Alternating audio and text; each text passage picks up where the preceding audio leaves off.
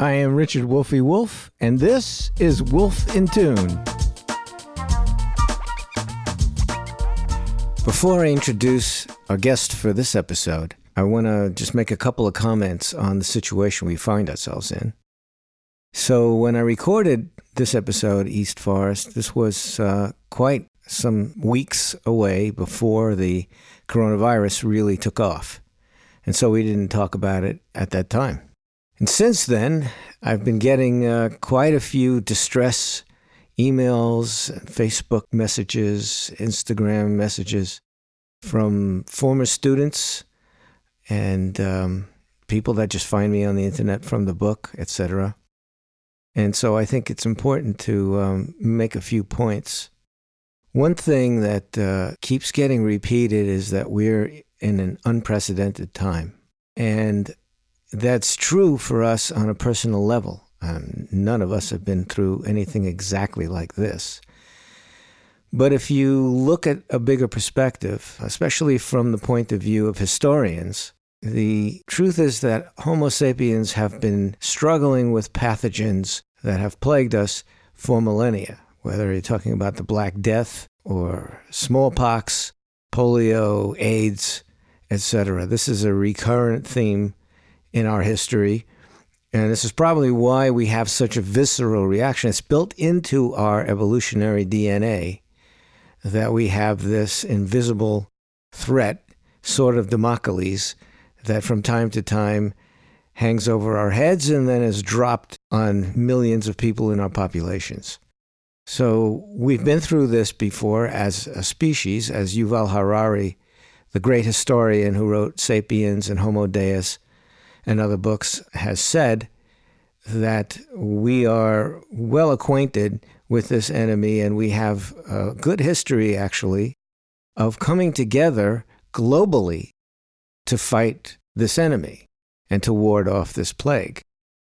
He talks about how it took the whole world finally to initiate a smallpox vaccine, which finally eradicated smallpox in 1970.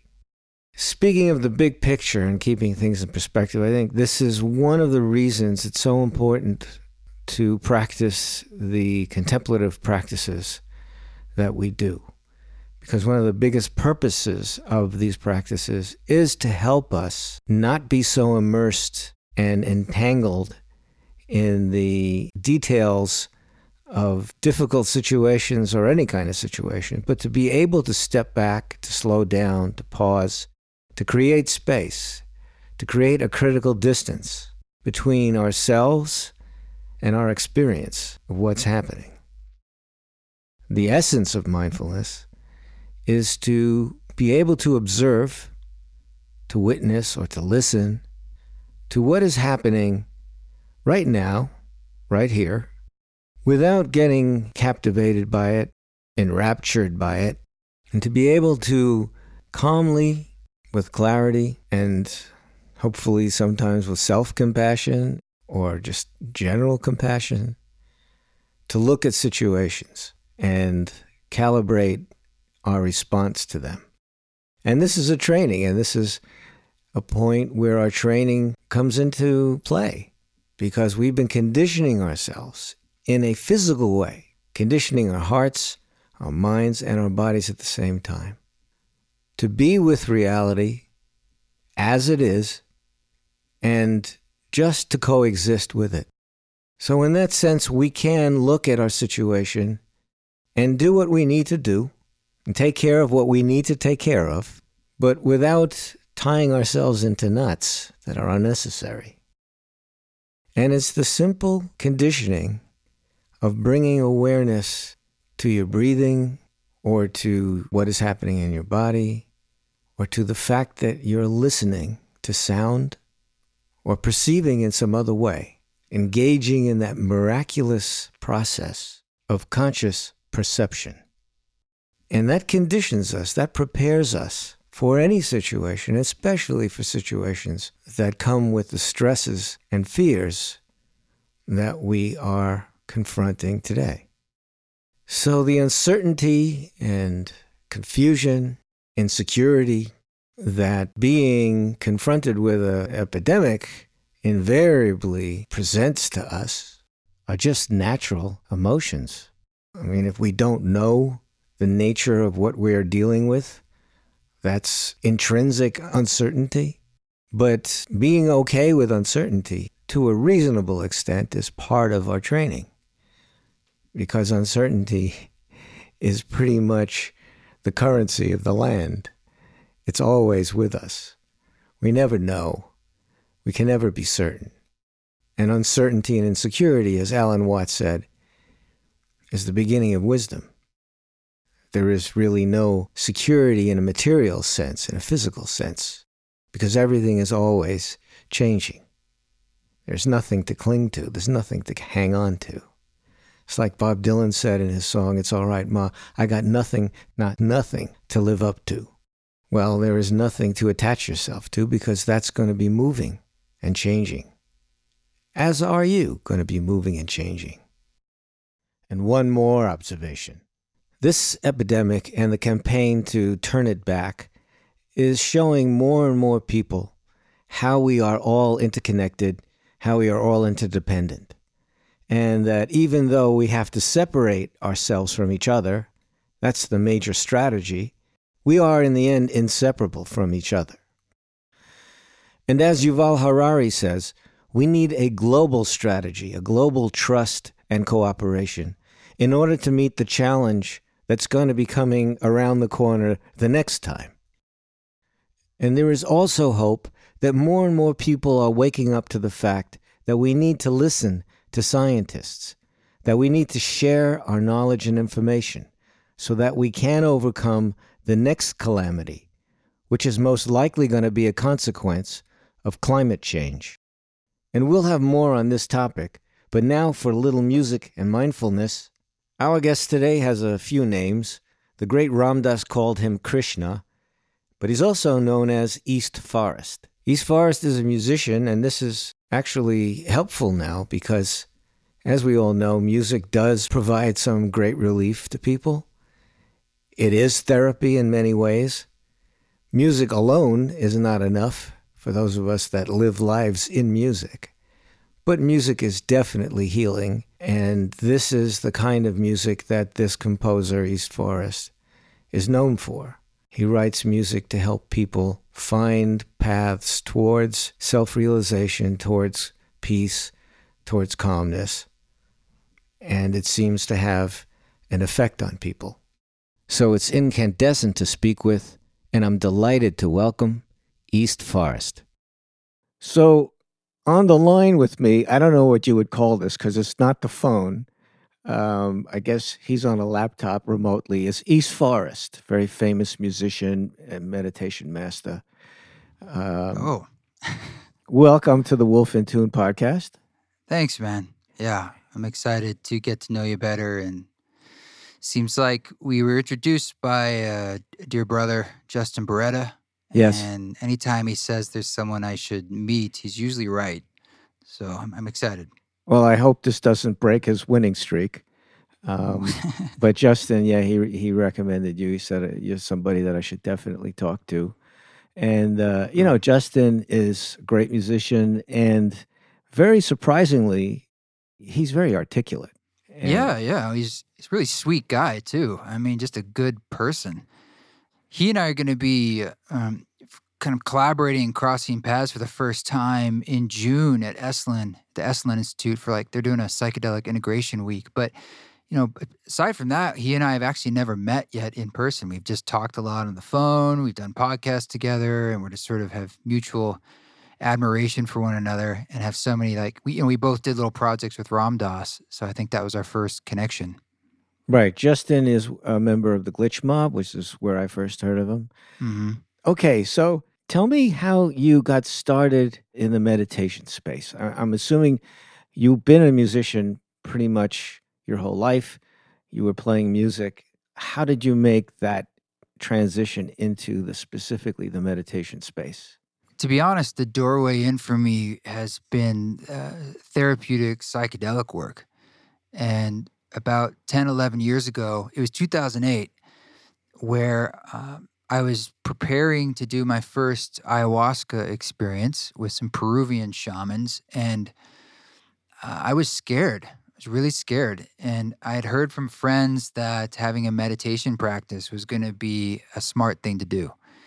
And so I did just that, just sort of focusing on my breathing, a basic breathing practice. I was living in New York City at the time, and I just did that once or twice a day to get used to it.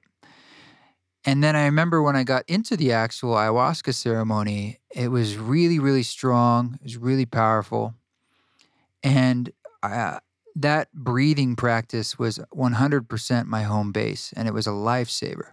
And not only that, I had some very strong realizations in the experience of how, like, that ability to let go of everything and continue to return to this sort of central place, my breath in this case, was the doorway of enlightenment. Like, that was it.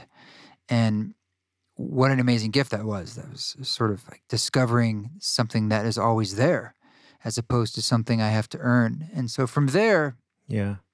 I've just had my own self-inquiry of exploring the inner space, but particularly how music can be a doorway for that, like how you can use the practice of music, creating it, performing it as a meditative practice.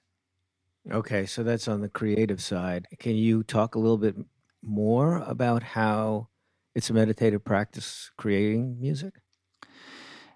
I think, for me, like my partner is a yogi, so she is on the path of yoga, and so I've sometimes looked at it through the lens that she speaks about it in that, like, my yoga is music, and I just notice on a real simple level that if I'm not being creative, if I don't exercise that muscle of creativity, so that could look like sitting down at the piano and just trying to come up with a new little song and record it. And maybe that's a half hour. Like, there's something about that for me that is very meditative, and it's tapping into that creative muscle that I think is one of the things that makes us unique as humans. And we all have it. And when we're able to exercise that form of any creativity, like, we come alive. It's a nourishing for us. And for me, it's at least the type of music I'm making, like when I'm doing it, I'm trying to access those kind of parts of stillness in me, and those parts of, it's a meditative practice, because it's not about my thinking mind. It's about something larger than that. And I've just learned over the years the hard way that if I don't do that, if I don't stay on top of some form of creativity, I can find it in other ways, by the way, but the rest of the whole ship of my life kind of falls apart. Does that make sense? Total sense. I mean, the act of creating music involves a lot of processes that are similar in meditation, like concentration, for instance. Yeah. Focusing all your attention in one direction, which is the music, and then losing yourself. It's not about you, it's about the music you're creating.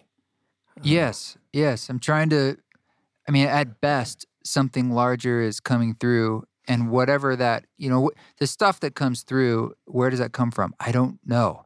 But I do feel like I'm responsible for putting in the time and the discipline to allow it to come through. And that's sort of like the equivalent of sitting on the mat.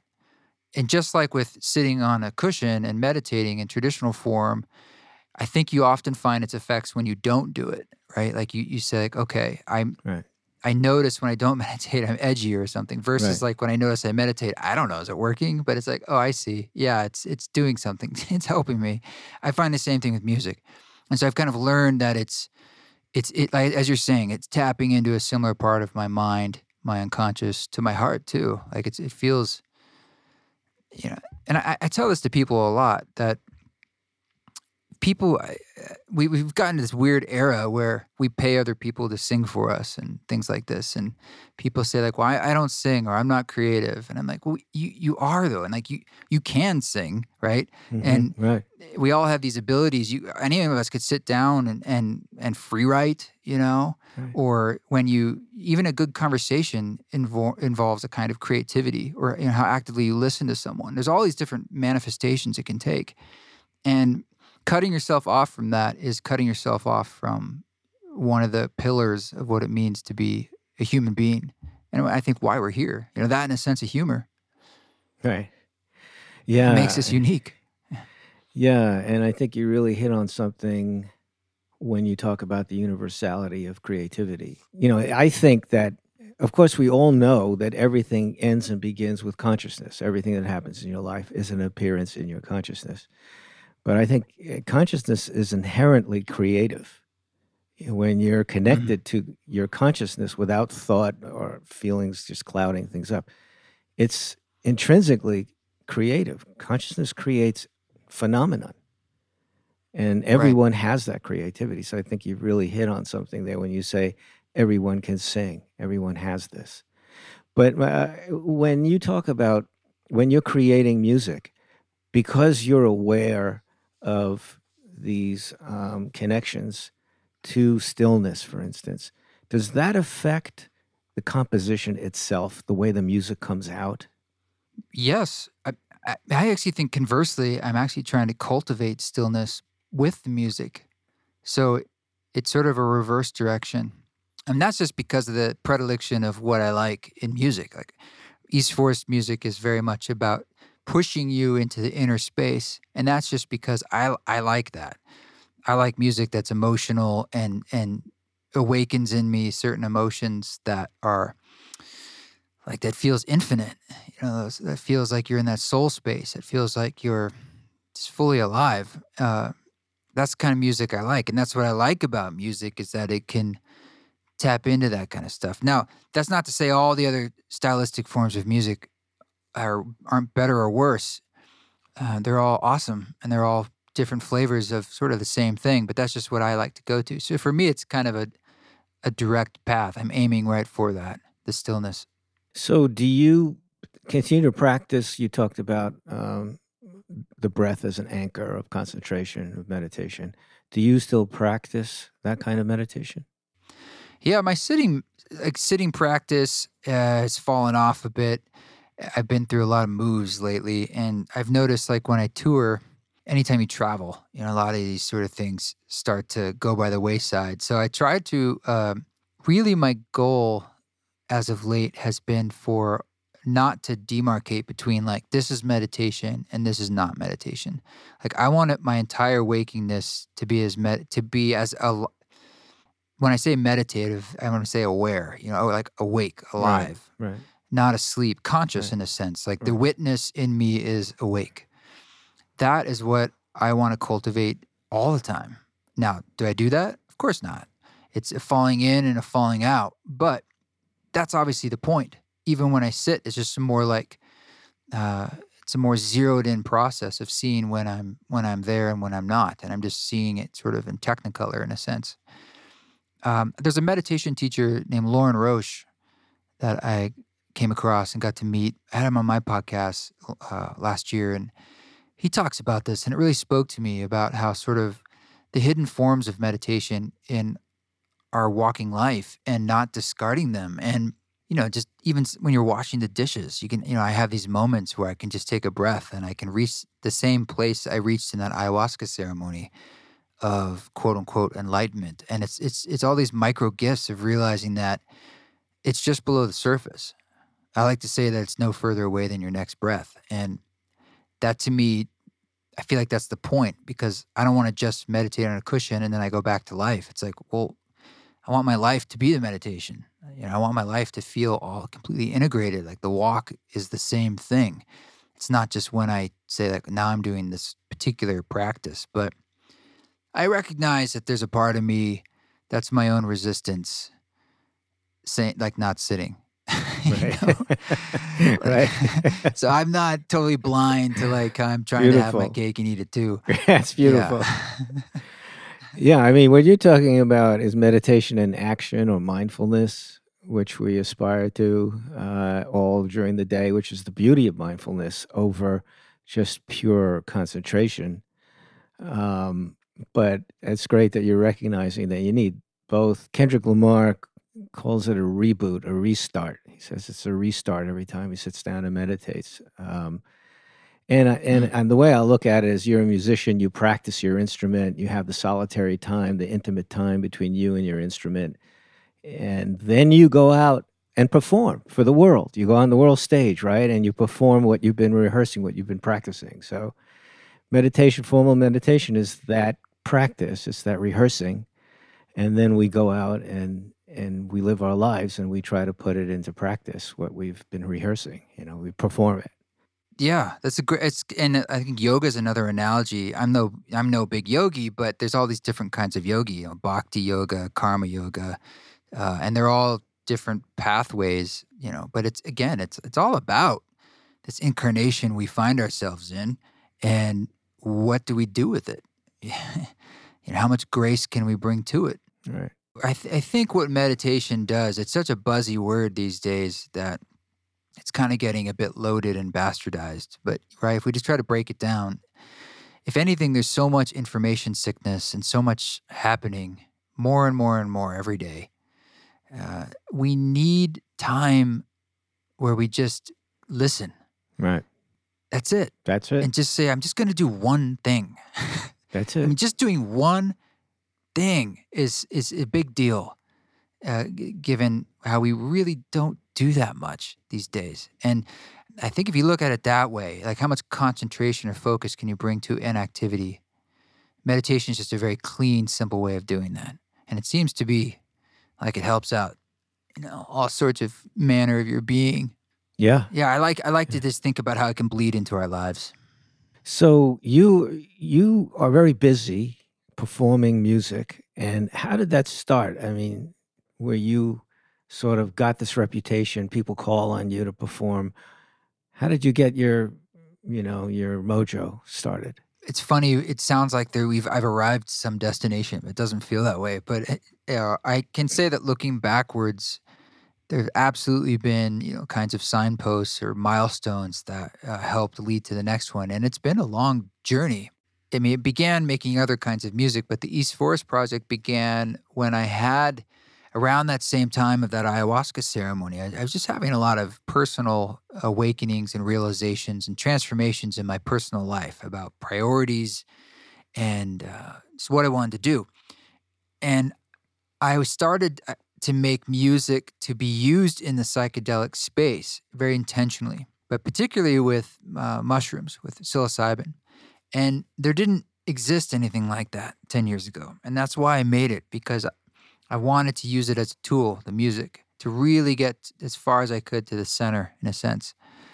So I just started doing my own study, some of that being studying sound healing science, like what's out there, what we know about and training the brain and so forth. Right.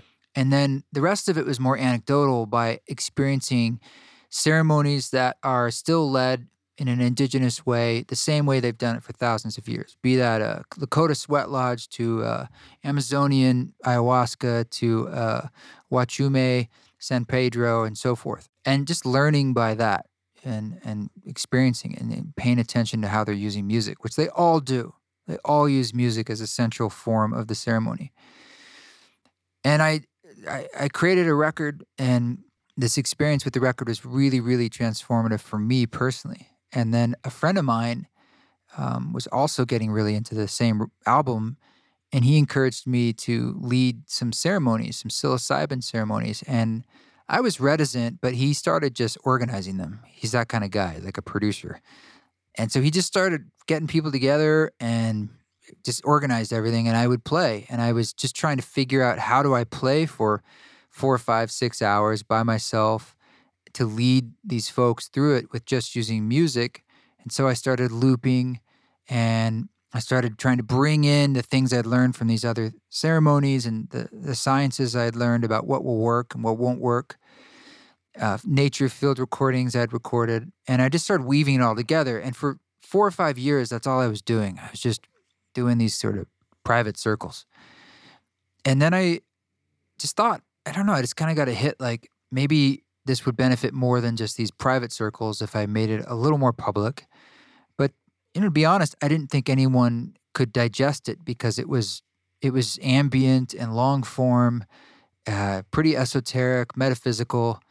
And so I tried to package it into ways that sort of spoke the language of like, this is an album. And maybe I could try to make the songs a little bit shorter. And some of them weren't even songs. It's very improvisational based. They're sort of soundscapes. But I did that. And the first community that started to pick up on it was the yoga community. And in 2014 or 15, I think there was some festivals called the Wanderlust festivals that were all over the country. And they hired me to come play for like yoga classes.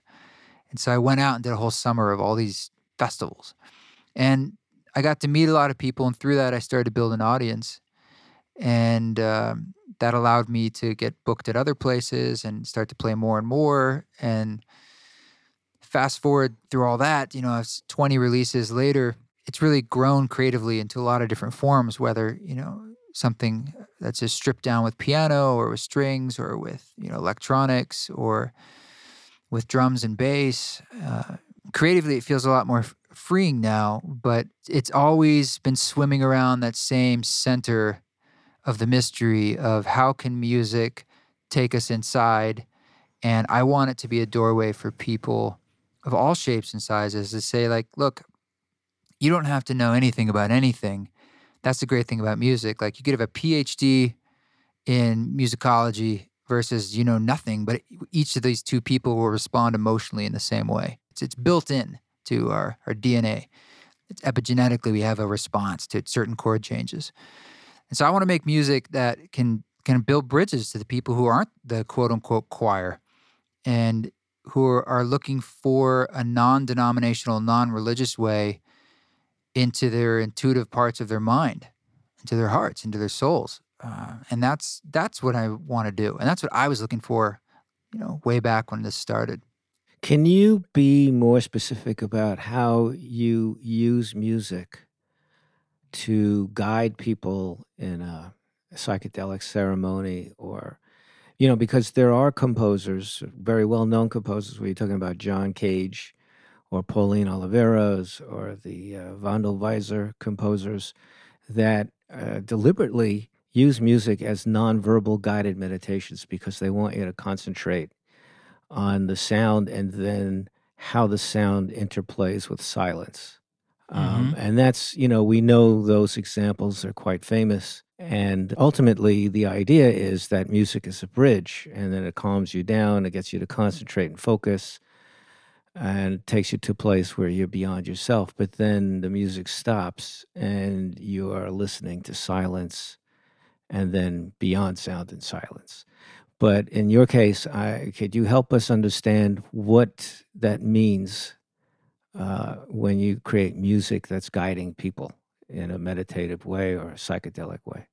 Well, I will say that a lot of it is intuitive. It's just sort of my own creative artistry. I released a record last year called Music for Mushrooms, a soundtrack for the psychedelic practitioner. And it's a 5-hour record that really is the culmination of all of this.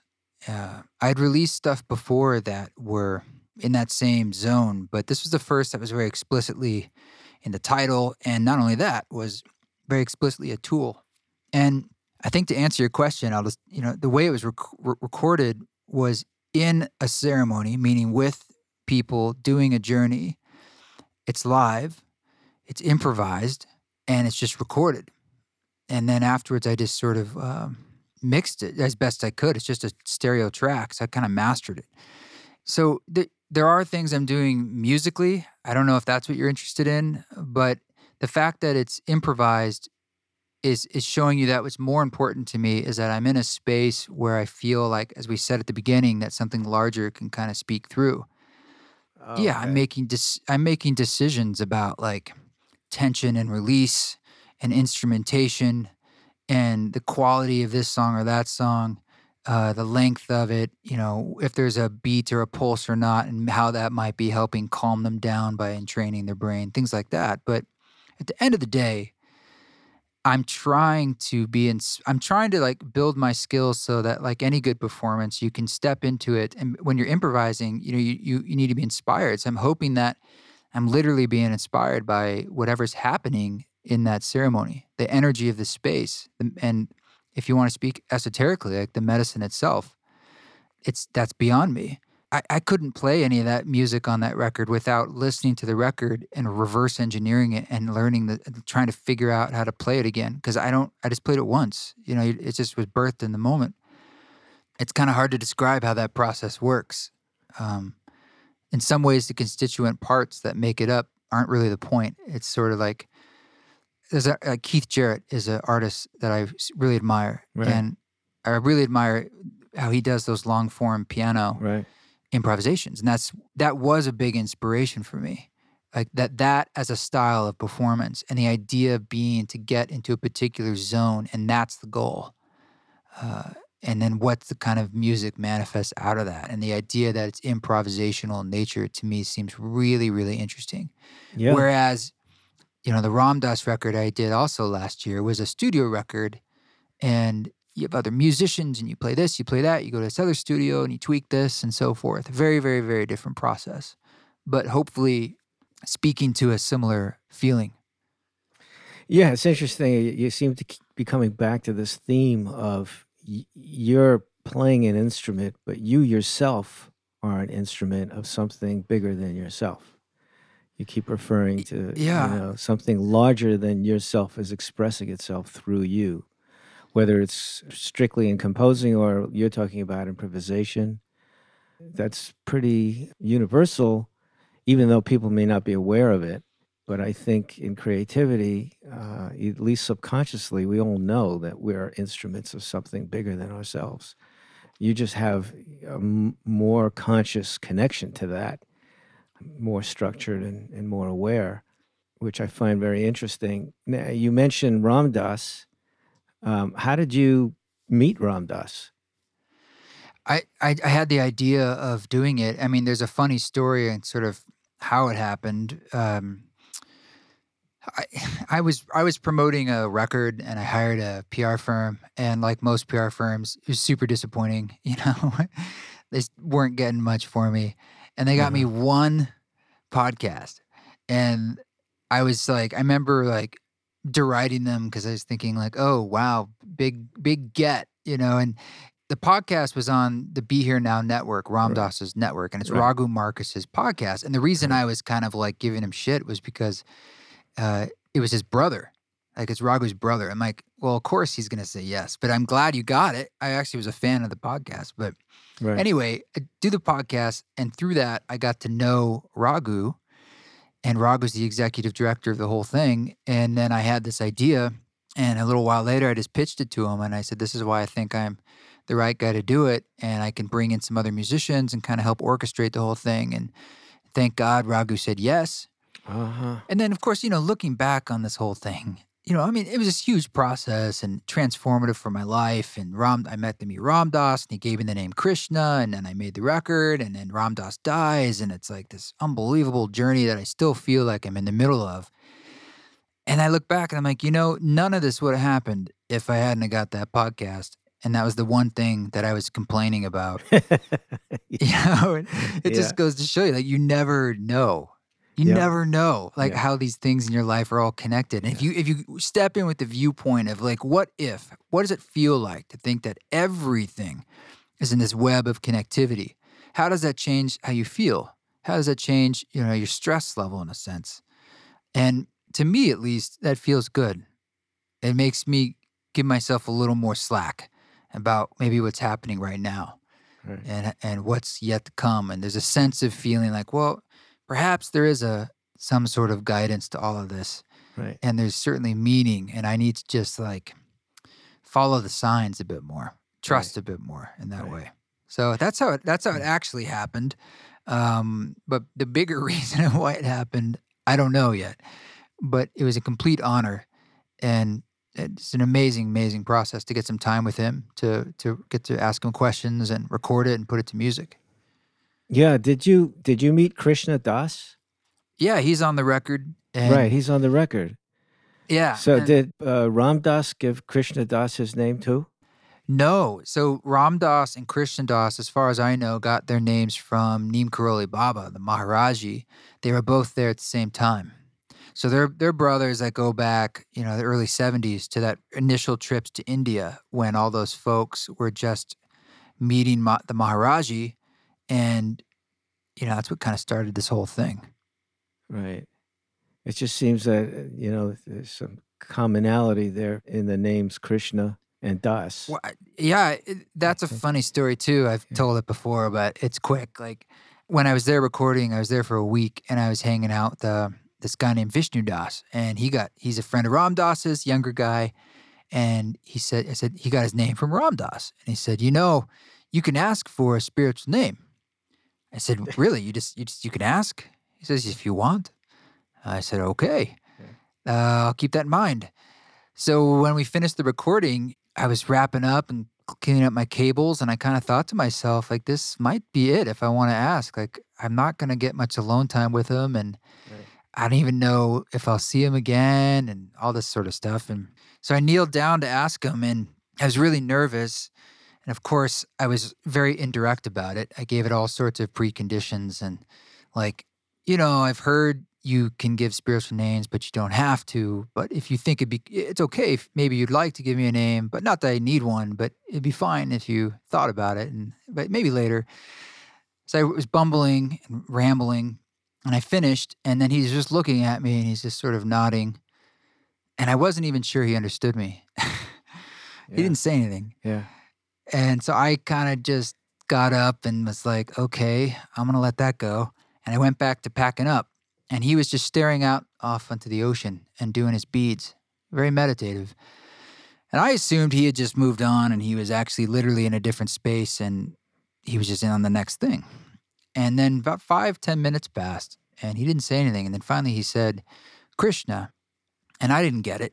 Mm-hmm. There was someone was playing music down the hall, and I said, are you talking about the song down the hall? And he says again, Krishna. I still didn't get it, And then my partner, Marissa, she said, that's your name. And then I started realizing that was my name, and I was deeply humbled. And I was also nervous because, like you said, I know Krishna Das. And I said, well, is it just Krishna, or is there like a thing on it, like a Das or a Vayu? Or I said, is it like Cher? Is it like Sting? Middle name? Just one name? And he says it third time, Krishna. Uh-huh. And then we all started laughing and crying. And then he gave my partner, Marissa, her name, Radha. And then, what's beautiful about that, man, is that with one word, mm-hmm. When people call me that now, it's sort of like a call to arms spiritually. Internally, it sort of rewires things for me. It's sort of like, what's the best way I can approach this moment that's new, that doesn't have the baggage of my past? Oh. And for the other person, they don't see it that way. They're just saying your name. But for me, it's like, it's this beautiful mantra in a sense. Yeah, I think it would have been perhaps a little bit more mind-blowing if he named you Harry. I mean, wait. Hare Krishna. Yeah, Harry. Meet Krishna Das. Harry, meet Krishna. Yeah, George. Yeah, it's I feel your pain when you're asking me. Is that the only name? Is it like Madonna or it's? I just didn't want to have the wrong thing, and then for 20 years, later on, they're like, oh no, it's such and such, and I'm like, are you kidding me? I've like. By the way, wrong all this time. Krishna Das is also a phenomenal musician. Yeah, he's a great guy. He's the real deal. Yeah, it's been great to get to know him a little bit. I got to go back for some of the Ram Dass retreats. I'm playing at the one in Ojai, but they have these ones in Maui, and it was a real treat. I dragged him up on stage once and got him to sing his part live of the I Am Loving Awareness song, and it was special to look over, and I'm like, that's Krishna Das singing. It was cool. Nice. So obviously your music touches a lot of people, and I think when you talked about yoga, because yoga is pretty widespread, and obviously you're connecting with that huge community. I saw on your Instagram you've got 19,000 followers, which is very impressive. So obviously your music is touching a lot of people. In your music, do you use rhythms from India at all? Not intentionally. I mean, sometimes, yes, I guess, but I don't know a whole lot about like ragas and all the traditional forms, but I learned bits here and there. But I try to approach the music from my own background, which is very Western. I grew up listening to the radio, and some of the early bands I was doing was really like indie piano pop and stuff. And I really like a lot of modern popular music. And I like music that's just crafted really well, like the art of songwriting. And I think I tried to bring some of that skill set into the East Forest music, where it's still experimental and long form, but there's also hooks at times, and there's some structure to kind of keep you engaged and take you on a journey and sort of a tension and release. And that's all stuff I've just pulled from my own experience and what I like in just good songs. Yeah, you know how to write a song that works, structurally and production wise. Well, I love to produce for other artists because it gives me a chance to try those other things and like stretch out into their world and try to think about like, okay, what's their voice? But you're taking care of like the production side of it, and I love that. I love doing that. I got to do some of that recently we did some reworks for the Ram Dass record, and so I think there are 8 of them. There's 7 different artists, and some of them, like Hammock or the Album Leaf, they did their own thing, and they just turned in what they were done with, which is great. And then other artists like Laraji or Nick Mulvey, it was much more a conversation with them where I'm helping them produce their vision of what they want the track to be. And then I mix it for them, and they're giving me notes and so forth. And that's fun. I love that. I kind of get out of my own zone and put the hat of somebody else's creativity on. So I saw that you license your music. Is that true? Do you license like to sync for TV, film, that kind of stuff? What kind of production uses your kind of music? I think all sorts of stuff. My music's largely instrumental. So a lot of people say it has sort of a cinematic flair or film score type vibe. So I don't know. I have some tracks that are picked up more often than others, obviously. And those are the ones that maybe are a little more like electronic or buoyant or, I don't know, not as long form and ambient for sure. I've noticed that. Okay, so they have a beat like... like there's a song I have called 10 Laws. 10 Laws, yeah. The instrumental version of that's quite popular to be licensed, and it's fairly spacious and tight, Yeah, it is. It is. Explain 10 Laws, because that's really interesting. Could you talk more about that?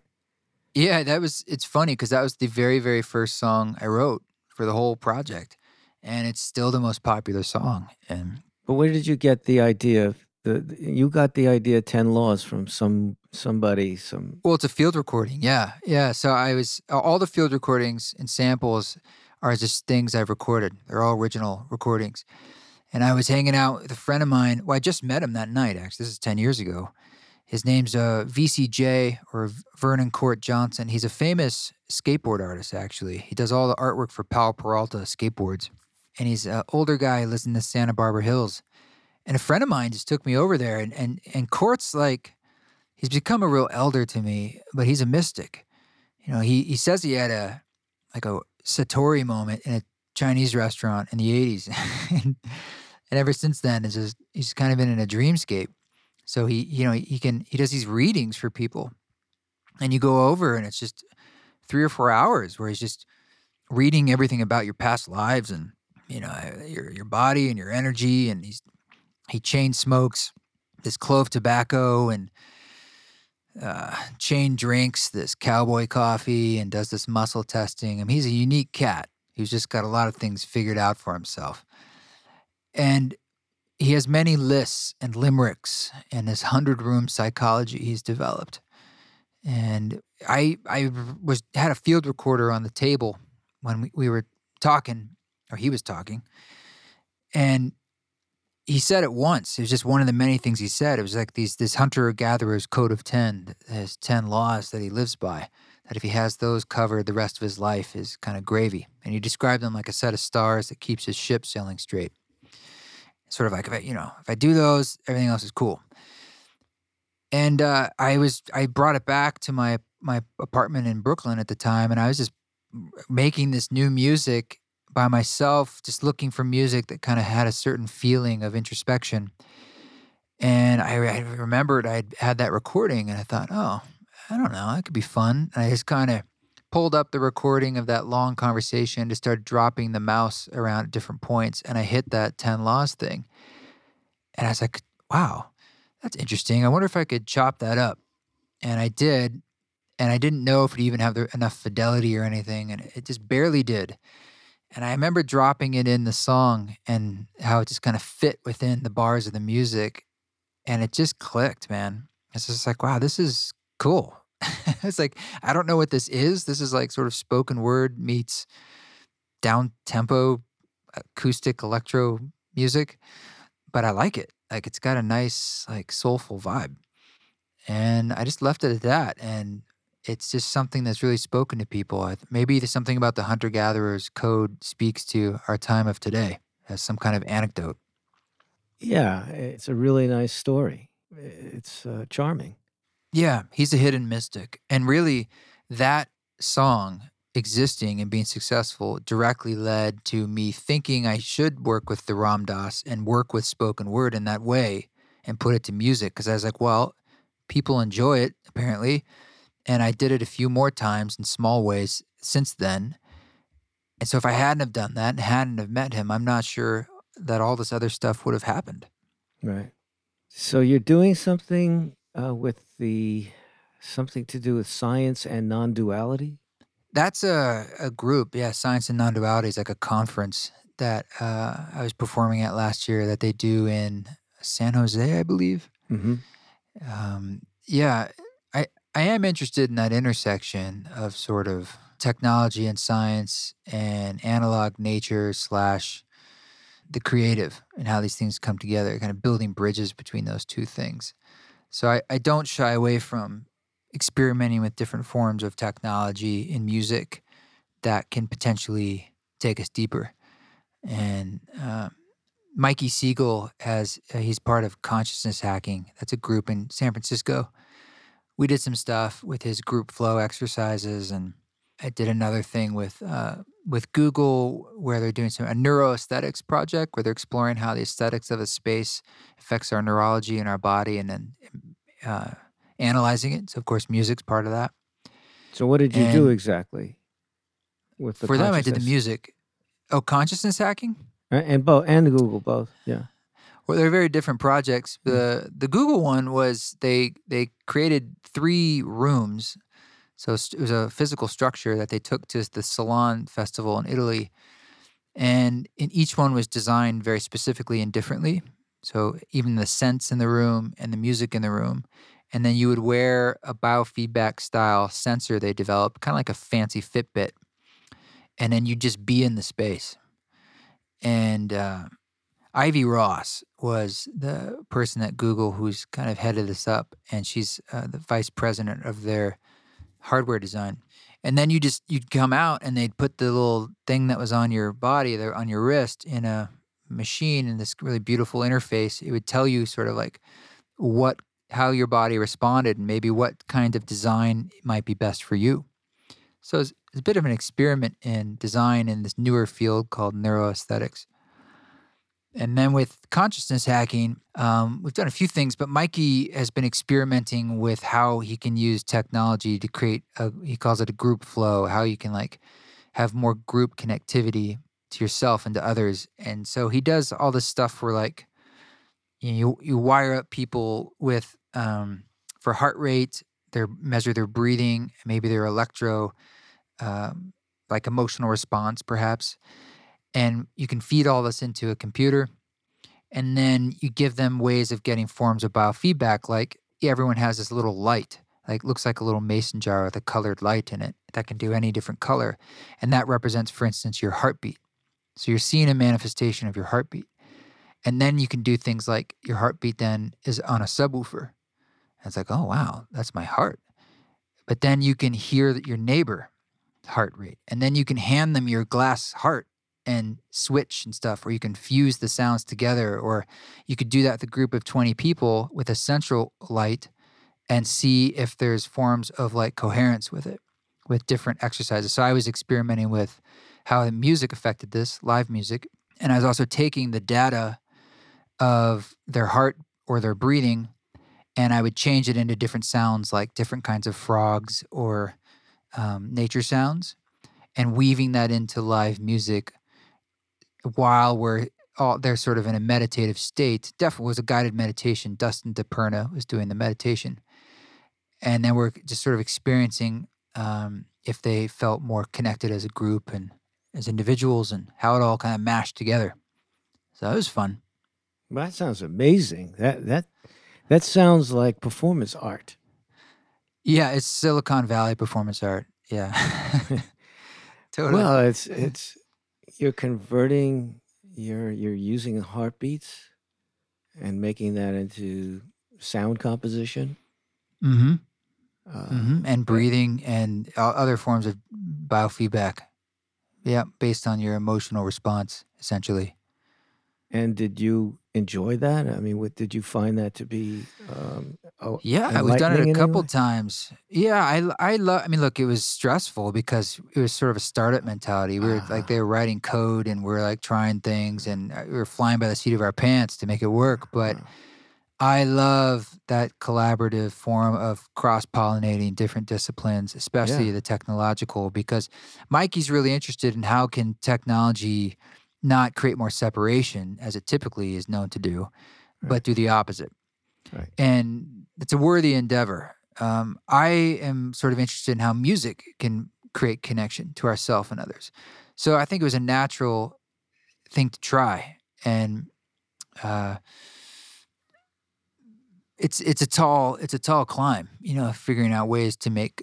I mean, but even this podcast itself is a form of technology that hopefully is creating more connection and interconnectedness through ideas and words. That's using technology to do it. Right, we're doing this remotely, as we Good point. said at the beginning. Yeah, Good so I point. mean, it's all around us, man. It's a double-edged sword and it's a tool.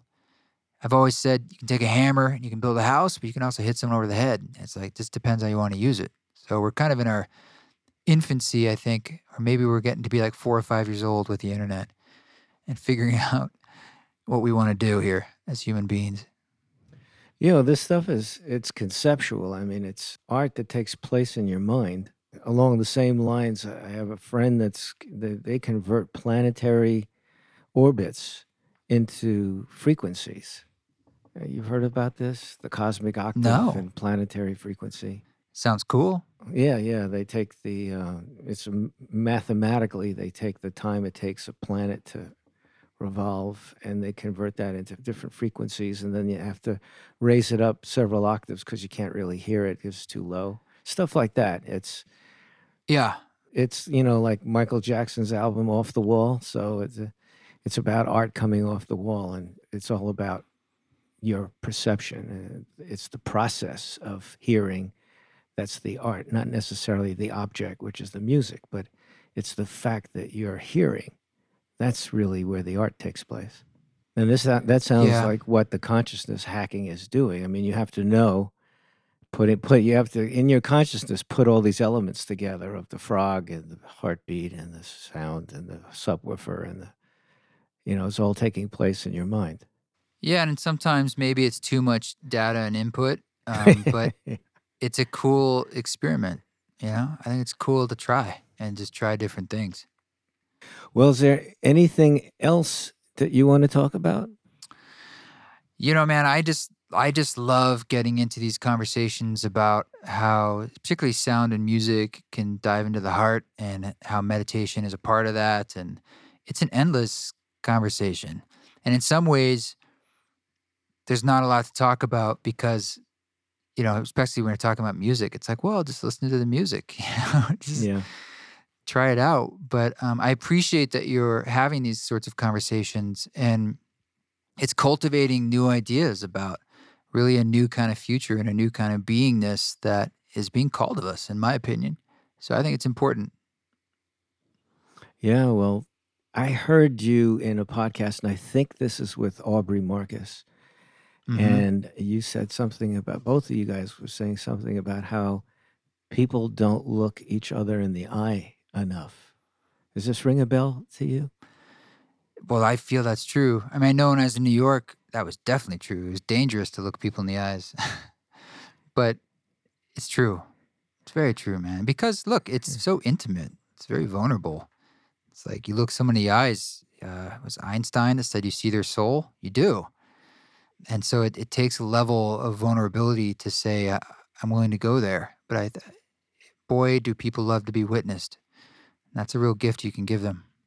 So, is there something you want to tell people about? Is there something on the horizon you want people to know about?